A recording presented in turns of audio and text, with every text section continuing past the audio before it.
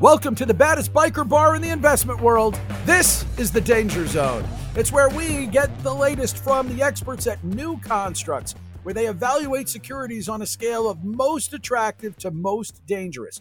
And they do this by applying forensic accounting and discounted cash flow analysis.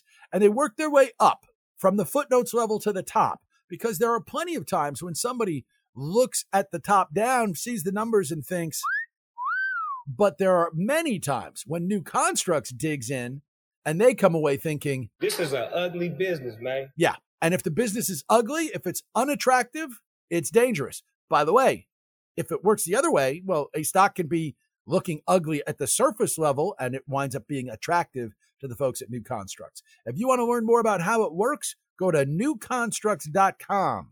Kyle Gusky is investment analyst at New Constructs. Kyle, it's great to have you back on Money Life. Thanks for having me.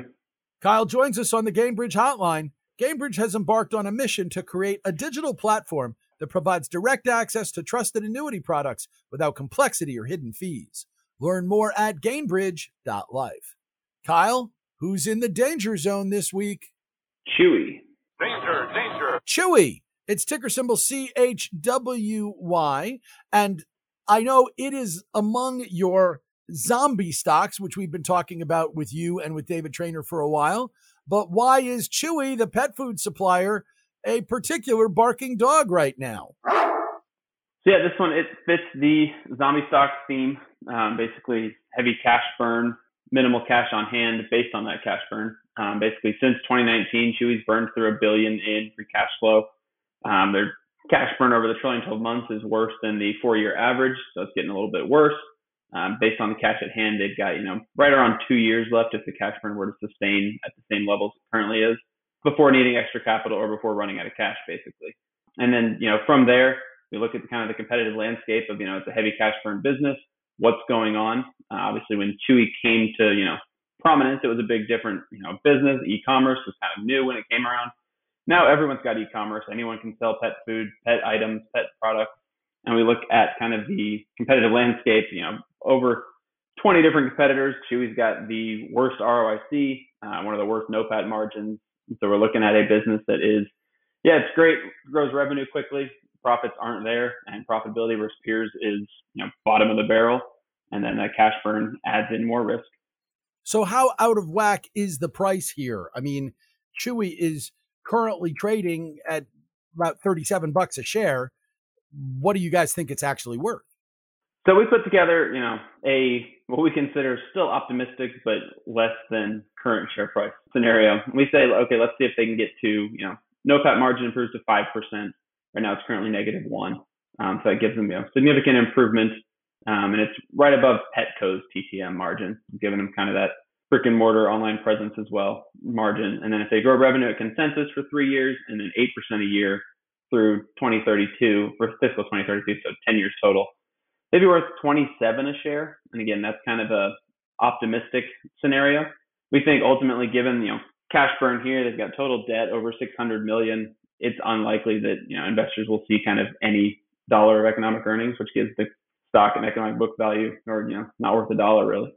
Well, and we should point out, not worth $1 really, from economic book value at $37 a share. This stock peaked, close to 100. I mean, it's down about 60% at this point from its February highs, and it's down year to date. So it has already been in trouble. Obviously, this can get worse. If you've got 24 months of cash on hand before bankruptcy, which is what New Constructs analysis says they've got, does that mean you have a 2-year runway until there is an incident that makes it clear that this stock is headed for trouble, a 2-year runway to find stupid money to come in and buy it, all those sorts of things? Yes, it definitely puts a kind of time frame on it. Business either needs to, one, completely shift to a profitable model, which it hasn't yet. It's been around for a couple of years now. Publicly, it's been around privately even longer. 2, reverse that cash burn. But like I said, cash burn's getting worse in the current period.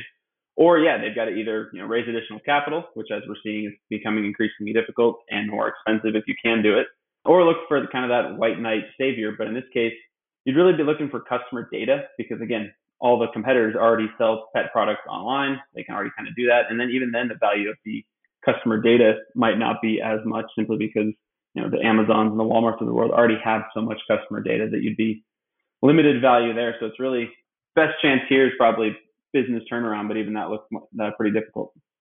And so as we put this all together, I mean, this is a stock. Your analysis says that it's priced at more than 2.5 times the value of both Petco and PetSmart together. Like, how does Wall Street not understand that these three things can't go together? One of these things is not like the others.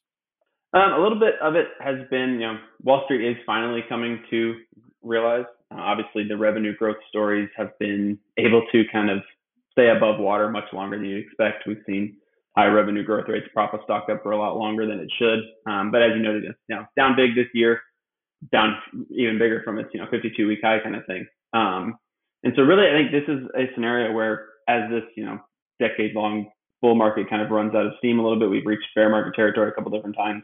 These are the kind of companies we're looking at that, hey, they've stayed afloat for much longer at a higher valuation than they should have. This is the kind of company that comes back down to reality. People start realizing, hey, revenue growth isn't everything. We need to actually look for some profits here. And in this case, we don't see, the profits, and we definitely don't see the growth and profitability that is implied by its current valuation, which then means if you're buying at levels today, you got nothing but downside risk. And we should point out, zombie stocks, as you guys define them, are companies that have big cash burn, but not much cash to burn. And then if you throw on top of that things like being overvalued, then you're heightening up the risk. So compared to some of the other names that we've talked about as zombie stocks, because you're involved in the analysis of all of them, and we've talked about things like Carvana and Freshpet and Peloton and Rivian Automotive and on. Compared to them, where in the pecking order is Chewy? Is Chewy, a giant zombie, big, deader than dead, or is Petco a zombie, but it's like back in the pack of zombies? It's probably further back in the pack, largely just because of the kind of value we're calling months before bankruptcy. Like I said, it's almost right around 2 years. Some of the other ones we've talked about have been less than a couple months, 3 months, 6 months. So it's got a longer runway to kind of turn things around, find a buyer, change business model in some way, cut costs hugely if they can. So it's definitely towards the back of the pack on the kind of months before bankruptcy, as we say, than some of the other ones. So it joins the Night of the Living Dead. It's Chewy, and it is the latest stock into the danger zone. Ticker symbol CHWY. The pick this week from Kyle Gusky at New Constructs. Kyle, thanks so much for joining me. Great to be here. Thanks.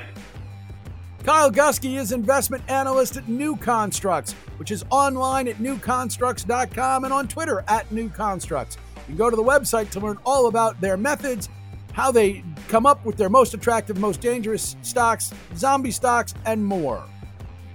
Well, we are well into today's show.